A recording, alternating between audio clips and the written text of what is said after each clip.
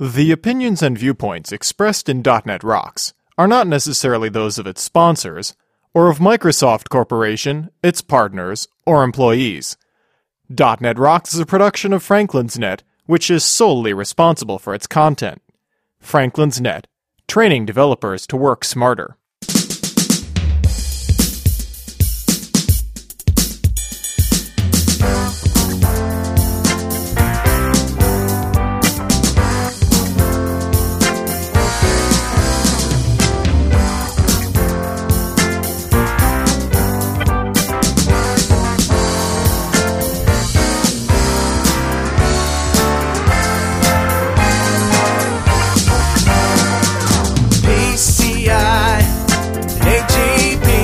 Hey Rockheads, turn up the cool and turn down the suck. It's time for another stellar episode of .NET Rocks, the internet audio talk show for .NET developers with Carl Franklin and Richard Campbell. This is Lawrence Ryan announcing show number 436 with guest Kathleen Dollard, recorded live Tuesday, March 31st, 2009. .NET Rocks is brought to you by Franklin's Net, training developers to work smarter. And now offering SharePoint 2007 video training with Sahil Malik on DVD, DNR TV style. Order your copy now at www.franklins.net. Support is also provided by Telric, combining the best in Windows forms and ASP.NET controls with first-class customer service. Online at www.telerik.com. And by Data Dynamics, makers of ActiveReports.net, simple, powerful, and cost-effective reporting for Windows forms and ASP.NET web applications. Online at www.datadynamics.com. Support is also provided by Code Magazine, the leading independent magazine for .NET developers. Online at www.code-magazine.com. And now, the man who promises to give up making promises, Carl Franklin. Thank you very much, and welcome back to .NET Rocks. This is Carl Franklin in New London, Connecticut, which is halfway between Boston and New York on the coast of Connecticut, and Richard Campbell out there in Vancouver. Hey, Richard. Howdy, sir. How are you? Here we are again. We seem to keep doing this. It's almost habit forming. Yeah, I don't know. I have nothing to say. I got nothing. Here we are. It's springtime here, so I'm battling allergies. So actually, I'm higher than a kite. Higher than a Sherpa on crack? There you go. I got Sudafed and Claritin and Reactin, and they're all in me at once. Just don't smoke it. You'll be okay. There you go. You know, the ritual that me and my brother have been doing ever since we could shave and grow a beard is winter beards, and mine came off on the first day of spring. So, I was beginning to look like Santa Claus there for a while. Yeah, you were pretty fuzzy the last time I saw you. Yeah, so it's all gone. Oh, well. Not a bad thing. Let's get into Better Know Framework. Alrighty.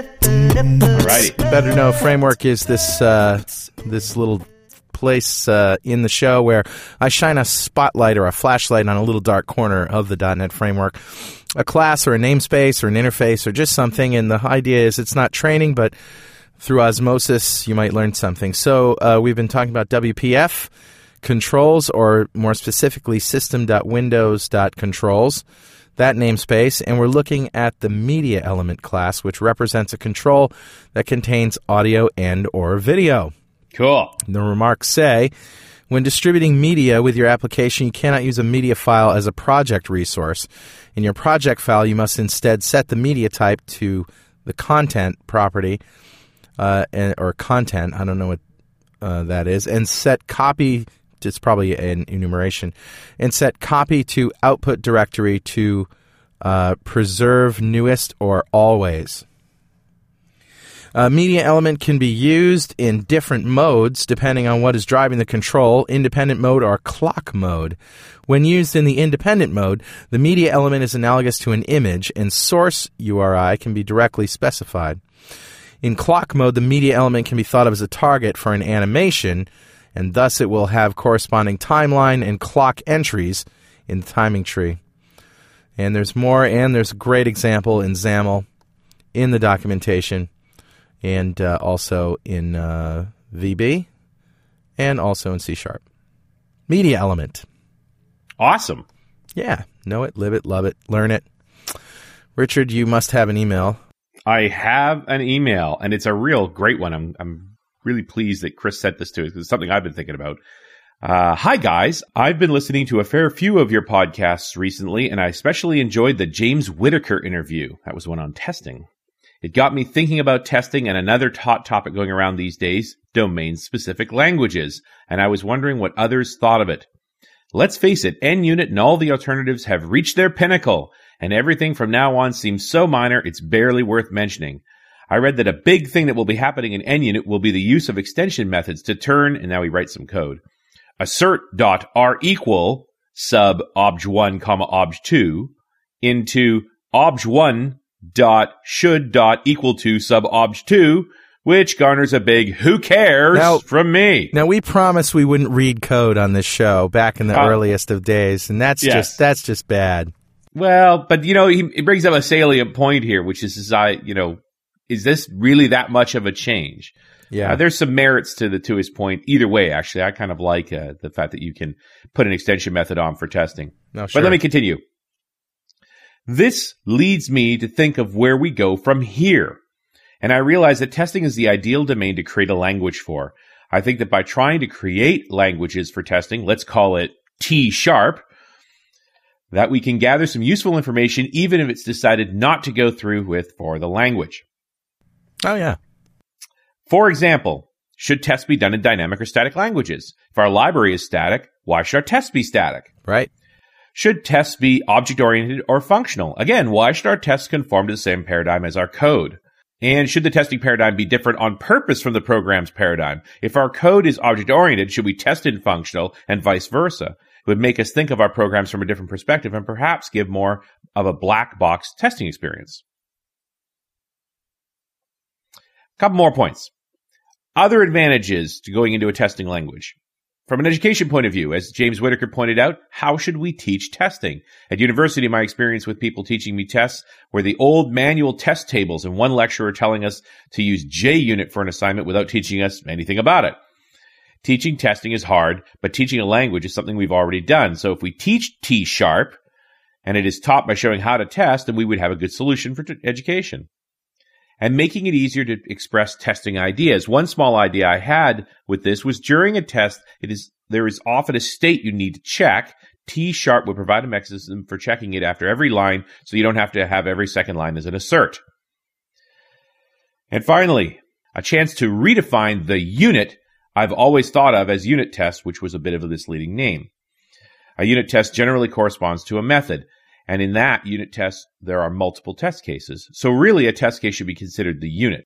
Don't get me wrong, I think that knowing what tests a method is very important, but by redefining to a test case, we can then link it to bug tracking better and say, this particular test tests this particular bug. Again, I really enjoyed the show. Keep up the good work. Chris McGrath. Chris? I totally agree. No, wait, I totally disagree. No, wait.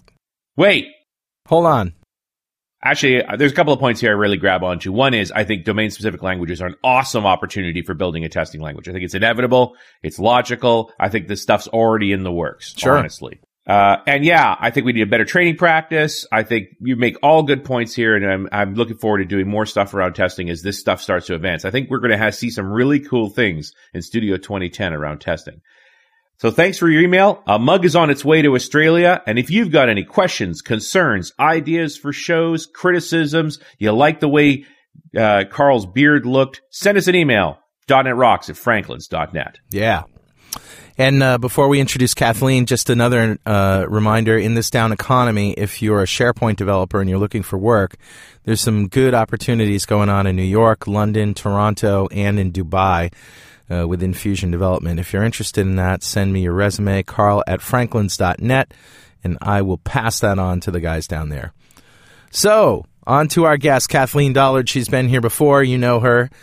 She is now the Chief Technologist for AppVenture, appventure.com, building relationships that leverage our application generation experience to speed and improve your application development. She's been a Microsoft MVP for 11 years and is a member of the iNettis Speakers Bureau. Kathleen's worked extensively with application code generation and is the author of Code Generation in Microsoft.NET from A-Press. She's published numerous articles on a range of .NET technologies and writes the monthly column Ask Kathleen in Visual Studio Magazine. Kathleen is also active in the Northern Colorado .NET Special Interest Group, Denver Visual Studio User Group, and the Northern Colorado Architects Group, and IASA Denver. Welcome back, Kathleen. Hi, how are you doing today? Just ducky. Good. The weather's good, you know? The weather's beautiful here. And that's enough. That's enough to make a good day. Yeah, except I won't be outside enough. And we were all together not that long ago at Dev Connections in Orlando. We were. We were, and I came home, and I don't know if you heard this or not, but I was in Orlando wearing sandals and a tank top, and that was great when the plane took off. However, the plane landed in an out-and-out blizzard, and so it only lasted a few hours, but that is the conditions I was going to my car in, and I was waiting for the parking bus in, and all those kinds of fun things. And yes, I did get home without freezing to death or crashing, but it was an interesting day. I froze to death as soon as we got above 20,000 feet, you know, because I was going to Connecticut, and I took a nap, and I woke up absolutely freezing. Oh. Anyway, so the last show you were on, we were talking about your list of changes to what we perceive as an object. Right. That was rethinking object orientation work, and I still talk about that subject, but I've gotten away from the list because I think the list got kind of boring. Oh, there's a lot of stuff to think about there. There is. I've been doing more work to try to both focus in on the things that most matter for us to take a look at and putting them in some perspectives. So I now have a way that I present that, which is looking at what would be a logical object and looking at how complex it is today. And a logical object like a customer, that may involve 20 different pieces of code in different places. So it's gotten quite complex compared to where we started out. Wow. I did that in Orlando, and I got a really interesting analogy from one of the attendees, a guy named Robert Dawson. He sent me an email on this afterwards because he said it just got him thinking, and it's the kind of talk that's my intention. If the people walk out of the room and they're thinking, I did my job. Yeah. And so he said that we have a tendency to think of classes kind of from a historical and a habit perspective as though they're billiard balls, and that they're anything but billiard balls. They're actually more like human beings with the complex kinds of interactions human beings have, as opposed to the kind of bang off of each other kind of interactions that billiard balls have. I thought it was such an awesome analogy. Yeah. So, yeah. But also that idea that they evolve, that things change in them. I don't even want to go down the inheritance metaphors. That could get a little touchy. Yeah, but they do evolve. So classes are going to change as we work with them, and not just as we work with them. Now with extension methods, as other people work with them. And I'm doing a lot of work with Managed Extensibility Framework from Microsoft, the MEF stuff. I'm a MEF head now. And so within that we're also looking at redesigning objects to play in a very loose space, to play in a space where they really don't know who they're playing with. They're just presenting their interface and saying, do to me what you need to do. And so it's a very different, there's all these really deep differences in how we code, and definitely the ongoing evolution is one of them. I remember this is history, but I remember the first looking at objects, which didn't happen for me until I think it was Visual Basic. I wasn't one of the small talk people, and actually, no, that's not true. I mean, I did a little bit of C++ before, but it was only like debugging and very cursory stuff. I really started programming objects in Visual Basic, and of course they weren't real. We didn't have interfaces or anything like that in the very early days. But I do remember the whole idea was about modeling the physical world and modeling all of the things that are in the system. And it wasn't until we started talking about business objects where we had these utility objects. The two are totally different. So they are, and in terms of modeling the physical world, now if we have a particular item, a customer, an invoice, or an invoice line item, that's still a useful metaphor. It's still a very important thing, and I call that generally a logical object because I haven't come up with a really good phrase for it. It is an entity, but that kind of has some baggage with it. But we can still model that and how those things work together. But once we get inside of it, it's just not a single class anymore. It's a very complex thing inside of it. giving with a lot of it serves many masters. So even IntelliSense, we have to think about when we're designing our class. We have to think about what it's going to look like in a property dialogue if it's ever going to appear there. We have these many masters and many things that we have to worry about from that perspective of that one simple concept of customer or dog or cat or whatever you want to think about in working with modeling some real world piece. I also think people went a little too crazy with the inheritance stuff. Well, inheritance models. There's two different ways to look at inheritance. One is inheritance of the logic in the logical world, and so that's when you say whether a customer inherits from a person and a person inherits from a party and a party inherits from something else. And I definitely think you can go too far along that route. Yes, you can. Inheritance is critical to us, though, when we're looking inside of that customer concept, and we have in my case, we have a handcrafted class, and then we have a generated class. And generally, I've got a facade class at the project level, and then another class at the organizational level to help do some project-specific work. And then then we hit generics, and then we hit a base class. And I'll have about four to five classes between the leaf class and where I get back to system.object. Now, I get a huge amount from that. That gives me a lot of reuse, it gives me a lot of consistency, and I get a lot of payback. So inheritance in the functional, pragmatic sense of how we build a logical object is very, very important. When we step out of that and we're looking at how objects interact, inheritance can be a bit fragile. It's definitely a highly coupled model, and I've moved largely away from it. It's pretty uncommon in my business objects that would be, other than a very rare case, to do that kind of inheritance of the logical unit. And the pain being simply that as you rev the app, you're dealing with this tight coupling, and it's very hard to change things and not just get yourself into a Gordian knot. Right. Right. And, I think it's good let's just step back just 1 second and let's just talk about, just for a second, about tight coupling and loose coupling, because I think it's sort of a spectrum. And I have to say it's been very challenging for me recently to move closer to the loose side of the spectrum, to be really very, very looser than I used to be by a long shot. But on the tight coupling side, the reason we don't want that is because then when we change something, it affects more of our system than we intended to affect. We intend to affect A, but because of the tight coupling, we're also affecting B, C, and D. And this makes all of our changes extremely complex, because then when we go into just B, well, B, it has a tight coupling, not just to A, C, and D, but also E, F, and G.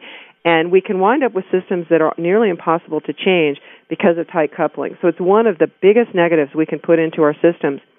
And I used to be sort of what I would now consider kind of middle of the road on coupling. I mean, I didn't couple except when it made sense, I guess. And then I coupled. And moving into the MEF world where everything is just a part and it has no coupling at all, everything's based on string contracts, has been a big shift for me to go that direction. This portion of .NET Rocks is brought to you by our friends at Telerik. And when it comes to testing web applications, usually you have two options. Do it manually, which is hard and takes forever, or use automated testing software, which is quite expensive and rarely does a good job with modern AJAX applications. And all of this is destined to change with Telerik's new automated testing solution, Web UI Test Studio, which promises to bring a new era of automated testing to the masses. The product is offered in partnership with Art of Test, the experts in quality assurance technologies. Telerik Web Test Studio is specialized for testing ASP.NET applications, especially ones with rich AJAX and client-side functionality. What's more, it's fully integrated in both Visual Studio Team Suite and Professional Edition, making it easy for developers and QA to collaborate.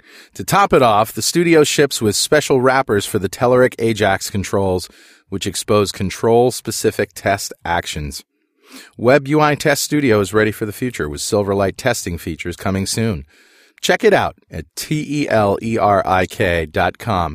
And don't forget to thank them for supporting .NET Rocks. Now, you brought up MEF twice, MEF. You've done a show on that, haven't you? She wasn't talking about meth with METH, which is what everybody would probably hear if they've never heard of MEF, but yeah, we did a show with Glenn Block on MEF, and just tell us briefly what it is. And also, I'd like to hear about how you use that in your product, CodeGen Harness. Yeah, and I want to clarify one thing here. AppVenture has actually two products, two pieces of code, two big things, and they're extremely different. They came from different lineages.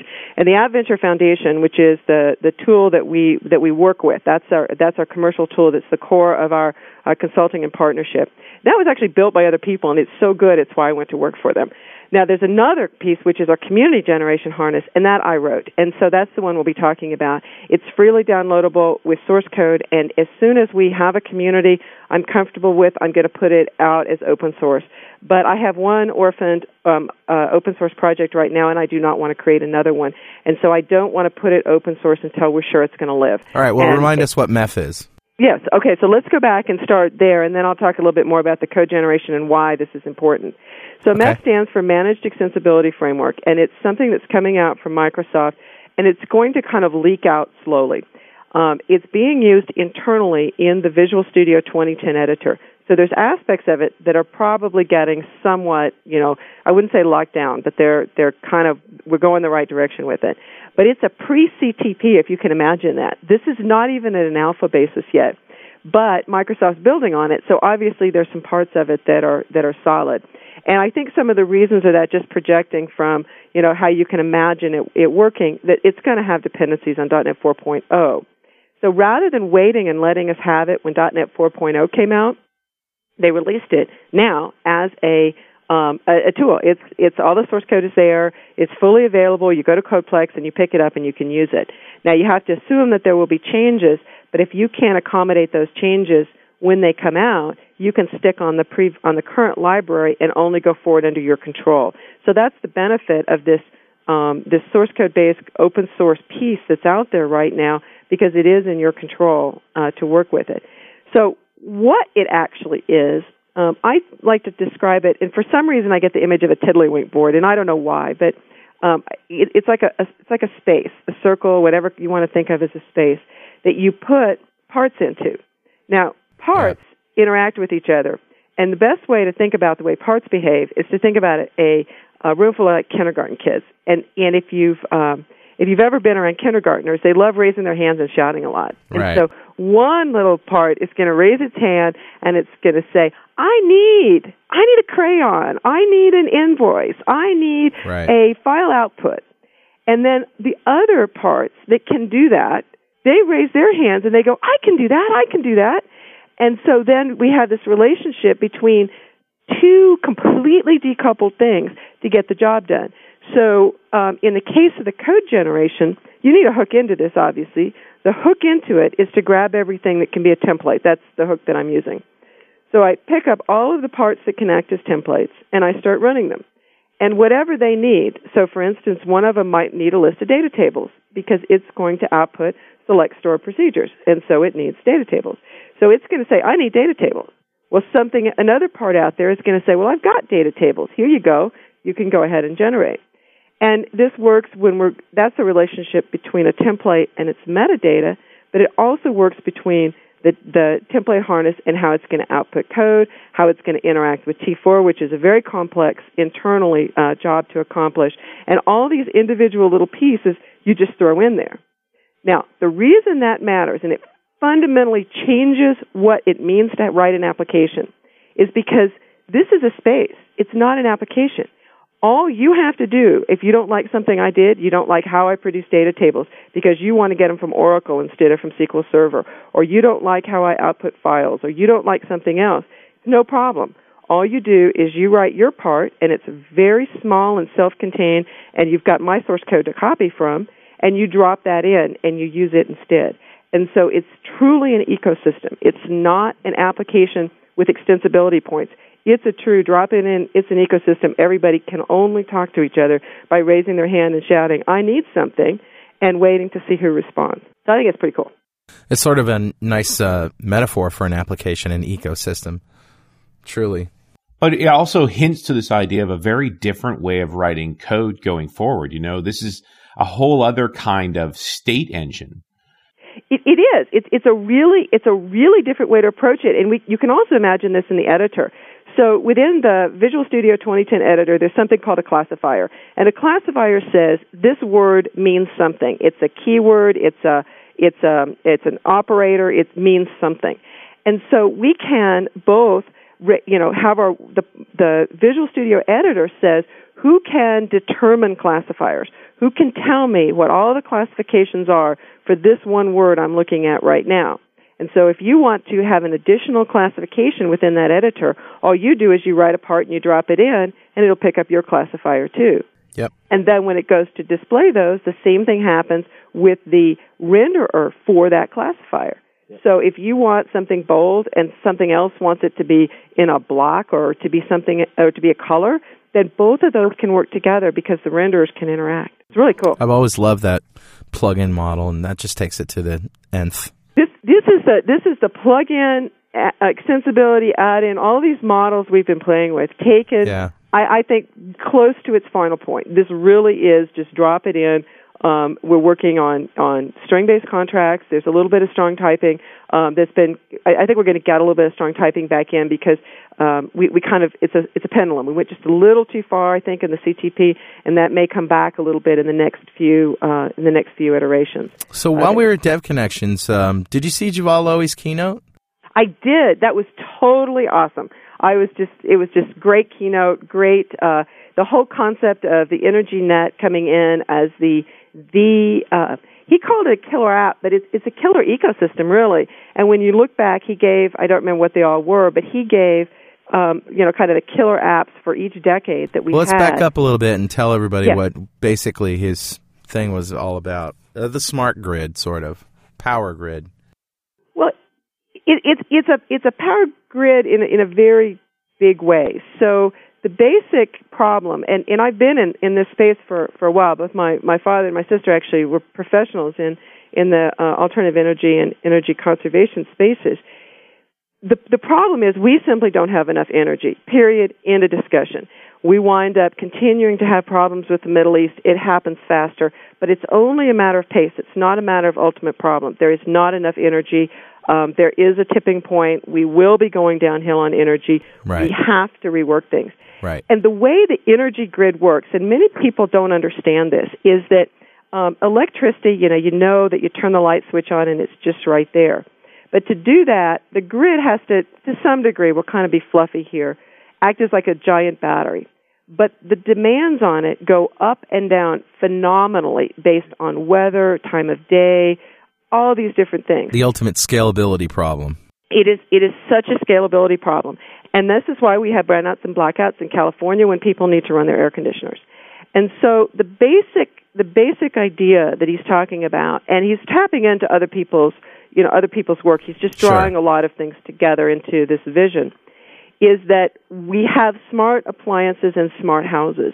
And if the grid is about to go down, the cost of electricity coming into our house is going to go through the roof before the grid shuts down, because it's a disaster for the grid to shut down.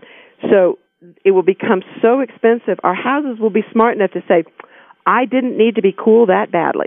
So my house may be set at 68 or 72, and it just shuts down the air conditioner because I don't want to pay that much money for that air conditioner at that time, because now the price has gone through, it's 10 times or 50 times what it normally is because it's in a crisis mode. But I like the idea of working this as a use case sort of scenario that the consumer doesn't figure out what temperature to set his thermostat to. He says, I'm willing to spend $300 a month on AC, and that's it. And the device now chats with the power grid, figures out how much power is and when, and then sort of smooths out the bumps of when we can do cooling and how much cooling we should do, and it, is able to project those costs.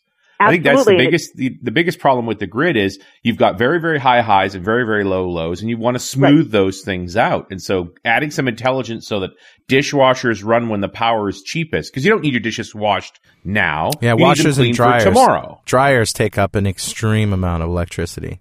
Sure. Right. And when we look at the at the interaction with the grid, then we not only can we talk about to the power company about how much it's going to cost, we can talk to the weather service about what's coming, and we can look at history, and we can look at our own schedule in Outlook about when we're expected to be home.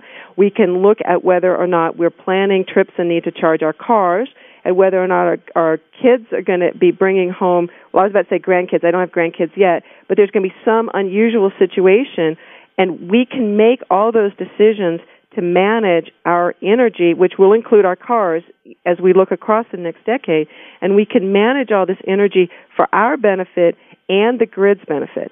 And it's necessary. The driver is for the grid because the option is so much more expensive. We can't build new power plants from both a political point of view. It's very difficult to, from an environmental and the political point of view, and we want to take some inefficient plants offline, and they come online to handle these spikes. And so the more that we can do this, the better it is for every front possible, whether it's carbon footprinting or whether it's the cost that you pay for energy or whether it's the expense of the grid. All of those things are dependent on us better using energy. And it also, and I didn't know a whole lot about feeding self-generated energy back to the grid other than you could do it. Turns out you need this kind of control to be able to take up energy, microenergy that's produced on people's rooftops when they don't need it anymore. You've all made this point very clearly that the whole grid upgrade is beneficial without adding any new alternative power sources or anything like that. That just means we'll actually consume net less power because we'll do it so much more intelligently. Not that we're turning stuff off, but just that we're smoothing out the bumps. But the other aspect of this is that microgeneration, you want to feed that. Once you have the grid, it's easy to feed your windmill into the system and have your house decide when to use your windmill or when it makes more sense to sell it back. And you don't have to figure that out. It just happens. Yeah, the more stuff that can be, exactly. And I was thinking of your house knows when you're there by the amount of movement, right, that it can find with sensors. And for those reasons, it can automatically turn off lights when you're not there or turn only some lights on. But also, I was getting back to this dryer thing. The dryer takes up probably the most energy of any of your appliances when it runs. And if you live in a hot climate and you're using a dryer, when you could just put up a clothesline. I was just going to say, I've got a very simple solution to the dryer problem. I do not own one. I don't own one. I have not owned one for over 10 years. Well, and you're in Colorado, too. In some places where it's cold and wet a lot, like Portland or Seattle, it might not make sense to have a clothesline, but certainly in warmer climates, you don't need one. I mean, not a clothesline, a dryer is what I meant. Right. Well, that's true. There are places, and there's places in the country that if I lived, I would certainly have a dryer. And when I had young children in Houston, I did have a dryer. But the other thing on that, which is really cool, is that my clothes never wear out. My child, who was 17, was wearing a sweatshirt, and I said, oh, this is so sweet, because his brother wore that sweatshirt. I wore it when I was pregnant with him, and he wore it when he was 2. And my mother looks at me, and she says, I want to know who made the sweatshirt. And I'm going, my clothes never wear out. Because you dry them on the clothesline. I don't dry them. Yeah, they're not in a dryer. Well, the lint? Yeah. My grandmother told me this. You know what lint is? Yeah, that's your clothes. You got it. It's how much material your clothes have lost. But and the important part of this being that people now will see the cost of their dryer, because right now they don't see it. It's invisible to them. They only look at power as a whole. Right. So actually being able to itemize these things, break down. And, getting back to the point, why was Yuval doing this at a software development conference? Because this whole problem is peer-to-peer network-based software. That's right. Nobody gets it better than guys who've been doing web development. We understand this, and the power industry doesn't. Yeah. Right. Absolutely. And not only that, but it probably represents one of the biggest opportunities in the future of software development. A serious opportunity. I mean, this is where the money's going, basically, into solving these kinds of problems. Yeah, this looks to be the next boom. Absolutely. And I will admit, I am one of the people that laughed when somebody said that my refrigerator was going to run Windows. I laughed. I want our appliances to have operating systems and I can download a program and run a program, not some chip that's been preset with some sort of stuff. I want, some operating system, Windows or whatever, running on my dryer, if I have one, in my refrigerator and on my car, and I want to be able to program all of these things or have someone else download a program to me.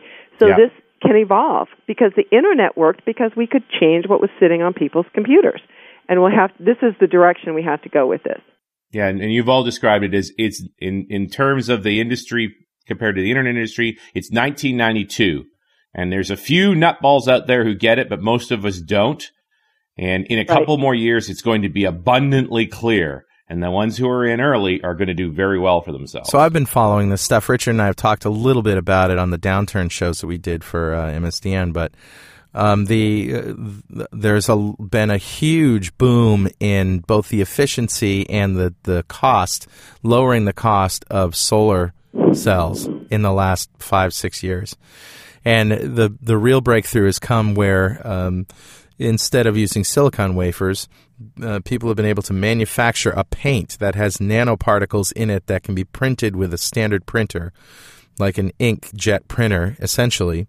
It prints out solar cells based with these nanoparticles in it that can be just manufactured ridiculously cheaply.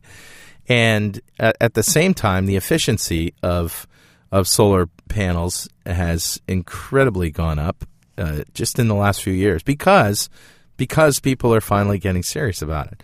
There's a company in California called Nano Solar that has a factory online, and they're spitting these things out, and it's just a matter of time before you'll be able to buy them at Home Depot. I'm not sure if you can already. Maybe you can. We still have a ways to go in terms of the production scale on this stuff. My sister's works for Colorado State University. She's their energy engineer, so massive university, 1 million square feet under roof and all this stuff. And so she's keeps a pretty close eye on that. And the curve is going the right way. It's not quite there yet, right, but it will be there, where it's going to be practical for at least, well, I don't know how much new housing we're going to have, but at least new housing and probably retrofitted housing to start having some serious solar on it. If I'm buying a house, I'll tell you I will not buy one that doesn't have a roof that's oriented towards the south. Well, and it's not just big panels anymore is what I'm getting at. No, it's shingles. Not. No. They have shingles that you can put up that just look like shingles that are solar panels. They have paint.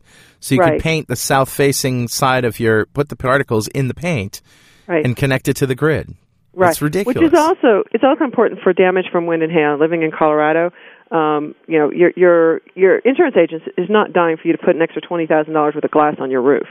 This is not generally a good idea in Colorado. Yeah.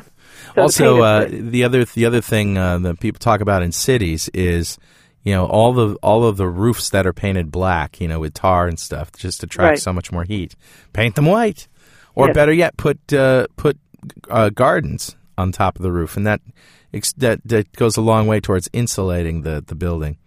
Right. Well, anyway, these are things that we don't usually talk about on .NET Rocks, but I'm thoroughly convinced that everybody needs a cursory knowledge of this stuff, just like we need a knowledge of standard business practices, just because this is what we're all going to be working on very soon.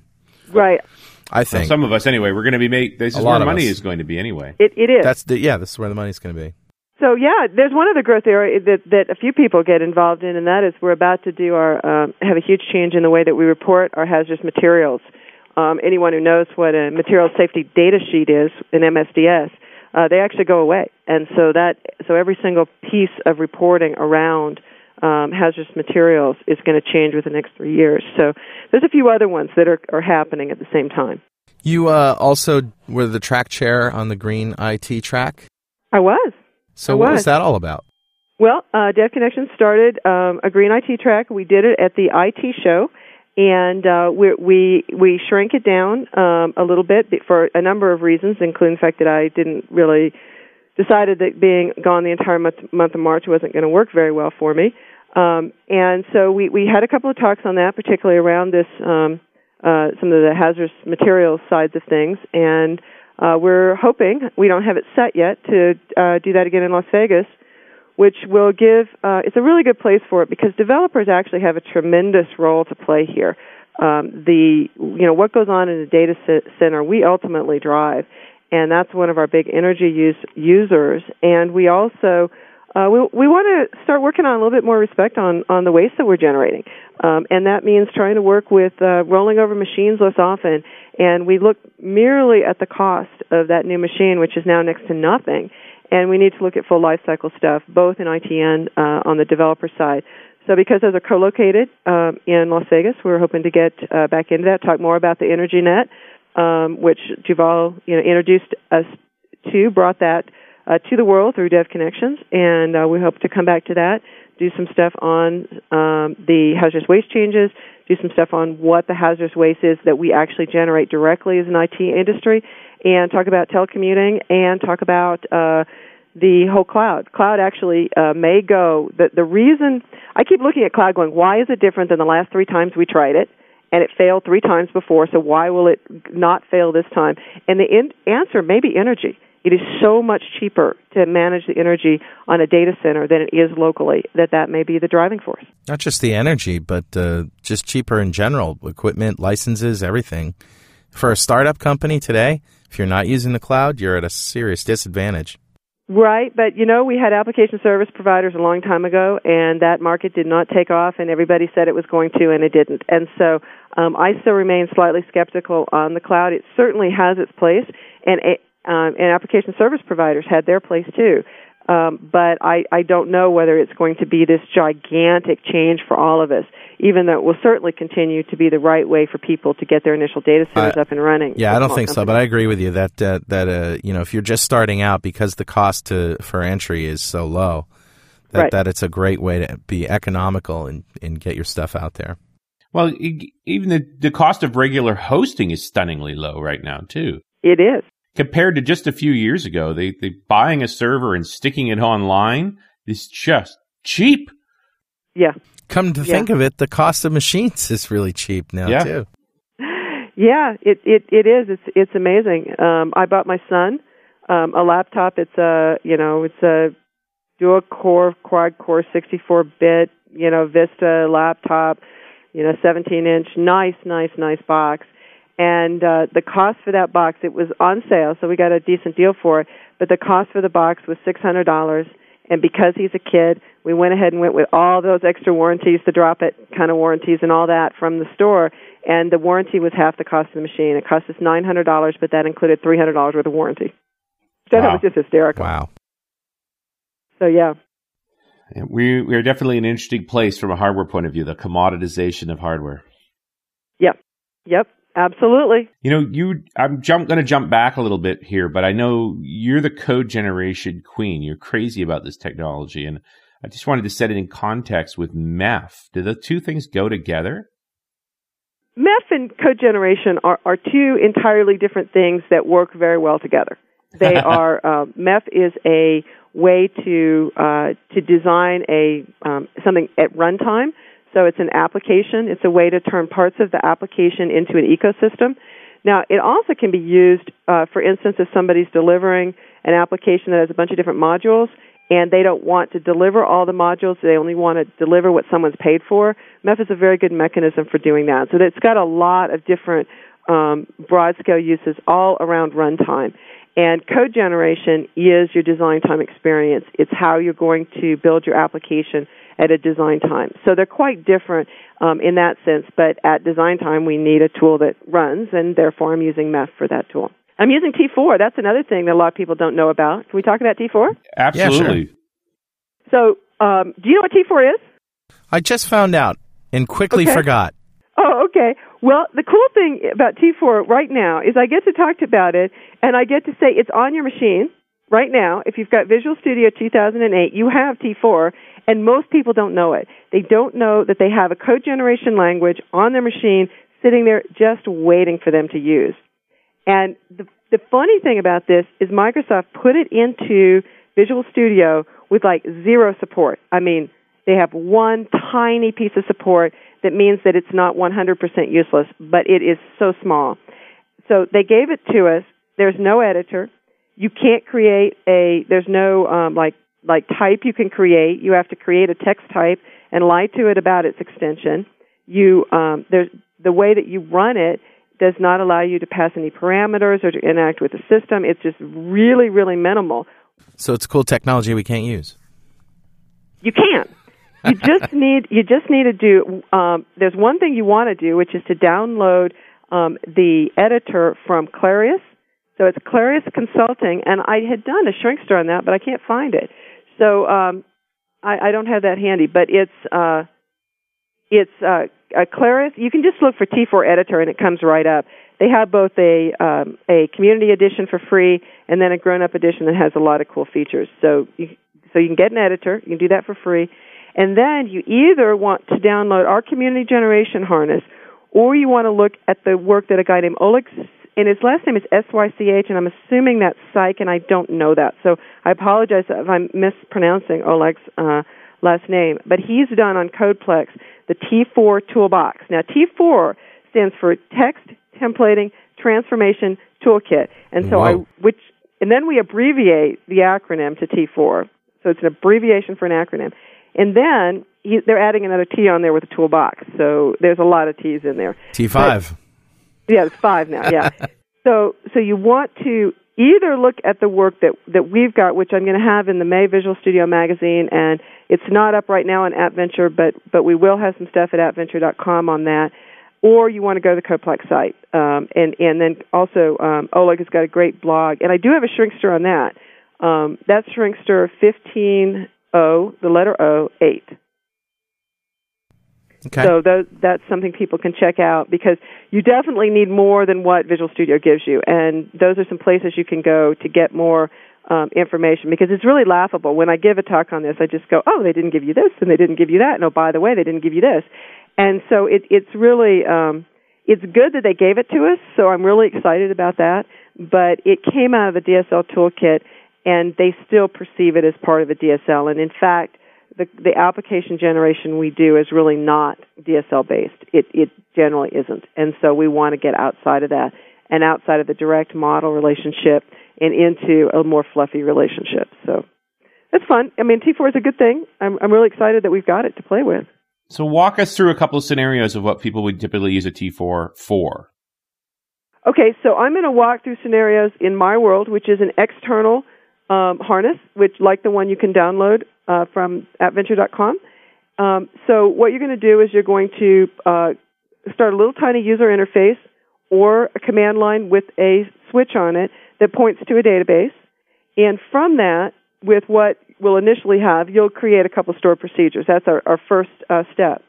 But then you're also going to put other things into your MEF ecosystem that can create business objects, data access layers, whatever architecture you want. We're not going to initially do that because there's so many architectures out there that we don't really know which one we want to target, and we just want to kind of get going with it. But once you decide what your architecture is going to look like, you'll create or find templates that match that, and you'll push a button and create 80 to 90% of your application. That's really the numbers that we see with people that are serious about code generation. The problem is our tools have been so bad that people's experiences have been very bad over the last 5 years. I gave a talk at a private conference, and I put up a sheet, and we started writing down people's impressions, good and bad, about code generation. And we got around half the room before we had a single positive comment. And so I understand a lot of people have had a lot of frustrations with code generation, and it's really because the tools have not been there, and the ecosystem and the community have not been there. And I'm very optimistic that we're right on the verge of changing all of that. With T4 coming in, we've also got another way to generate code in Visual Basic. The Visual Basic 9 XML literals actually can create any kind of text you want as well, and they're another very powerful way to do code. We've got the tools mainstream in the language right now. You don't have to buy anything. And so I think we're right on the edge of really having some good communities and good, a good ecosystem where you go out and you get an architecture. Because the vision on that, the thing that just makes your head spin is that if we build spaces where we'll just jump to an endpoint where we have a single ecosystem, probably eventually have to be run by somebody other than me, but, we've either got an open source ecosystem or we have a Microsoft ecosystem. And people can put their architectures into that ecosystem, and people select them and say, oh, I want that. I want to do a CSLA architecture, or I want to do some other kind of architecture.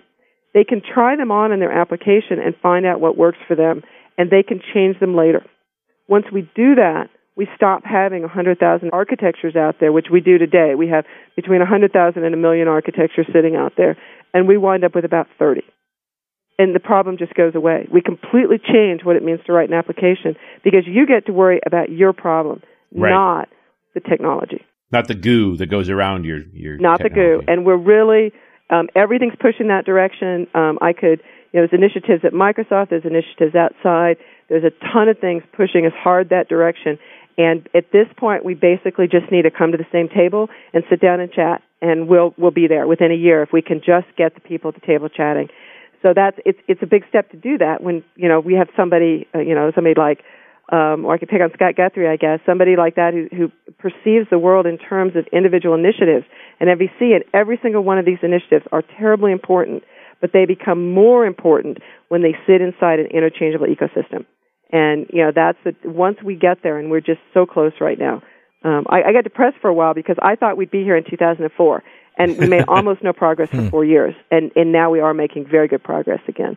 So I'm pretty optimistic. I think it's going to take a couple more years for us to get our act together and get where we're all sitting down at the table saying, what does the ecosystem look like and how do we build it, because it's time to do it. And we have every piece of technology ready to go as soon as human-wise we're ready. Hey, I just want to give a shout-out real quick to our friends at Data Dynamics who make ActiveReports.net, among other really awesome things. ActiveReports.net is great because it allows you to just build your reports with an easy editor, embed them right in your application, provide PDF and HTML output, give your end users a report editor, royalty-free, of course, a great access report upsizing wizard, and all this for a price that isn't going to break the bank. ActiveReports.net from Data Dynamics. Go check it out now at datadynamics.com.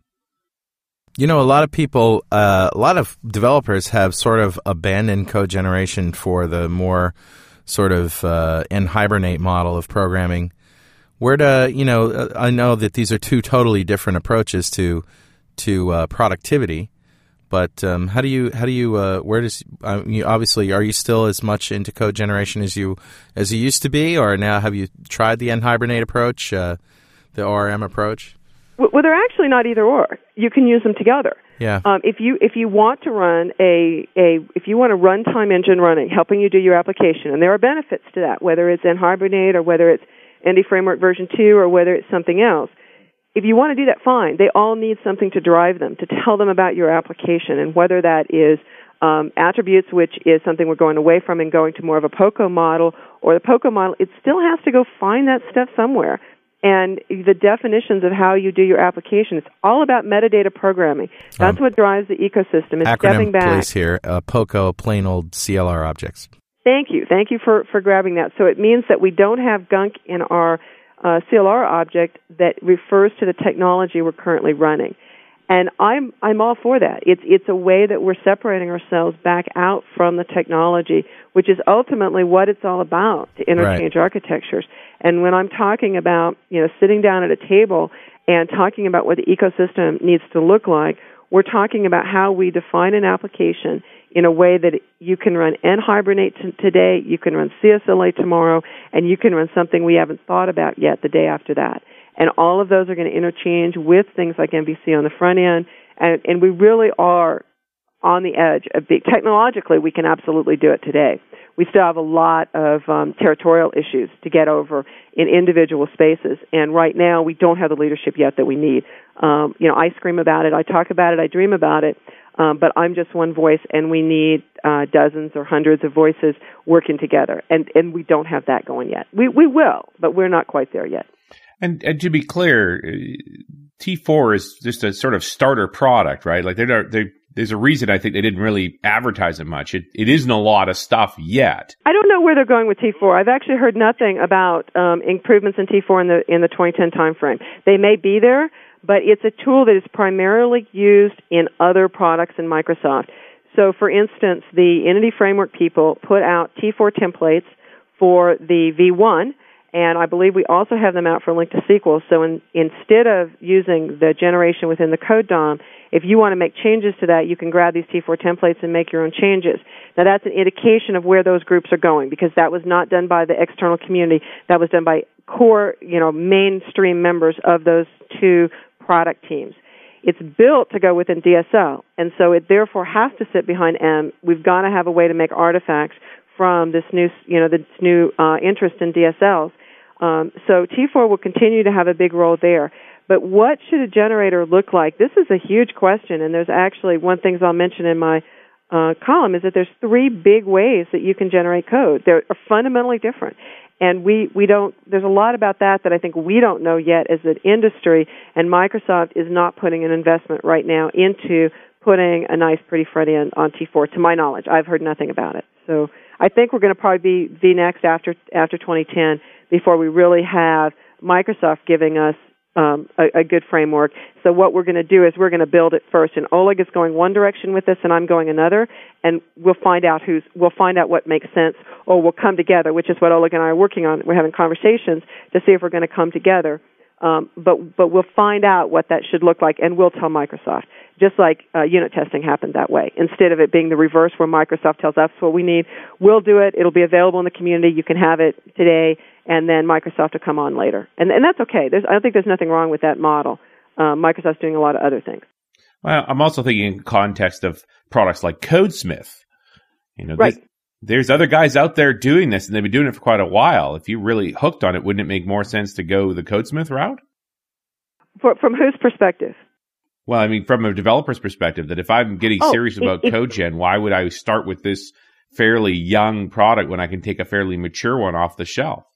Well, if you were looking at a commercial product, there's actually 2 out there that I would suggest that you take a look at. One of which is going to be Codesmith. It's been around a long time. The good thing about Codesmith is that there's an enormous community built up around it. And so Codesmith, that's definitely something that makes sense to look at. There's another product I think is very worth looking at, which is Miguel Castro's tool, CodeBreeze. Right. And CodeBreeze is more of a harness. It solves more of the application-level problems. It solves problems around things like project files.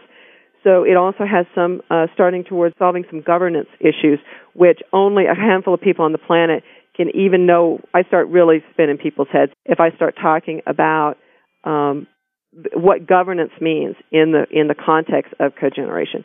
But he's working in some areas like that, and so code definitely one to look at. I liked CodeBreeze. I did a couple shows on DNR TV with Miguel, and he showed it off. And the thing that struck me about it was how extensible it is. Everything is configurable. Everything is configurable. Yeah, and I mean that's generally true for most code generator. That's true, and that's one of the. I do like CodeBreeze. I like what I'm doing better because it's MEF based. And who knows? Would love to talk Miguel into us working together. So he puts a beautiful, fabulous front end on more of an ecosystem-based tool, but I don't know whether he's interested in that or not. I will say that I talked to him about T4 and its importance, and he will be the first commercial tool, I believe, that will support T4. So he will support both his own internal language, and he will support T4 templates, and this is in the next version, not the one that's out today, and that's going to be a really big positive step forward, and I think it's a big plus for CodeBreeze to do that.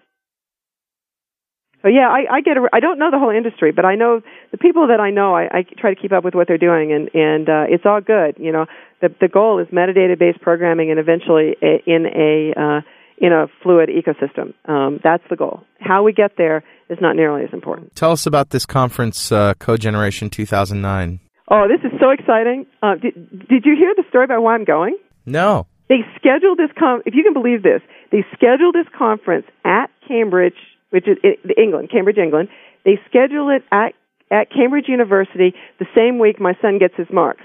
Now, I sort of wanted to be there when my son gets his marks, but he had already told me from ages ago, he said, Mom, you don't want to come that week. I'm planning on drinking.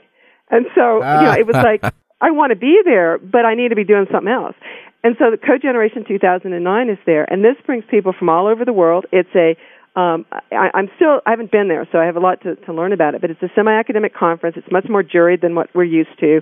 They had questions about my submissions, and I'll be talking there about extensible templates, actually, which is templates that can evolve. It's sort of an advanced topic, but this will be code generators, so we'll be talking about that, and I get to meet people from Idamus over in Cologne, from all over the world, and I'm following up with that by doing about 10 days in user groups in the UK. I'll be speaking in Cambridge and in Edinburgh. I think either Glasgow or Dundee. I'll be in Ireland for 2 gigs, and I'll be in Bristol. So I'll be running all around England Great Britain, for a few days. And in your own hometown too, the Rocky Mountain trifecta. Yeah, that's Denver. It's not my hometown. I'm Fort Collins. Well, close enough, you know. Yes, we're going to do that in August. We got so much stuff coming up that's cool that it's the trifecta is cool because we're going to try a learning to code track on there. So we're going to be starting people off there, and we don't have a date for that yet, but that's going to be coming up. I'll be in England in June, so if anybody's listening in England, that's when they can look for dates there.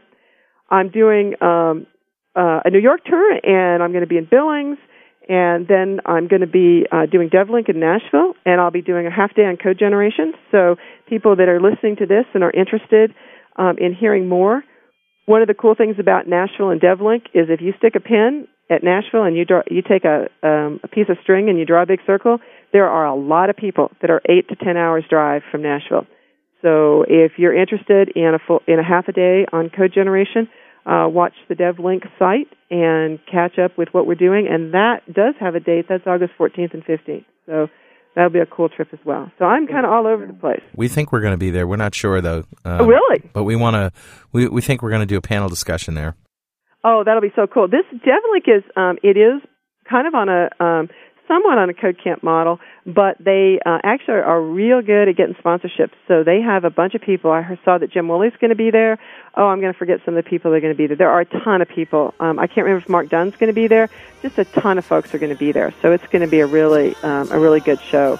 I think they've just put up their schedule, so if people want to find out what's there, they can check that out. All right, Kathleen, it's just about a show. Thanks. Okay. It's always a pleasure to talk to you. I always have interesting stuff to think about. Okay. You guys have a great day. Thanks again. And we'll see you next time. .NET Rocks.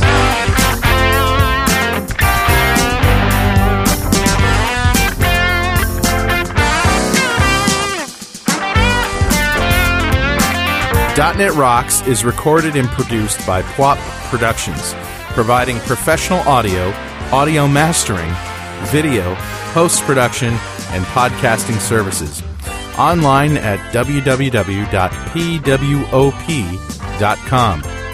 .NET Rocks is a production of Franklin's Net, training developers to work smarter and offering custom on-site classes in Microsoft development technology with expert developers. Online at www.franklins.net. For more .NET Rocks episodes and to subscribe to the podcast feeds, go to our website at www.dotnetrocks.com. Got a transmitter band by the FC.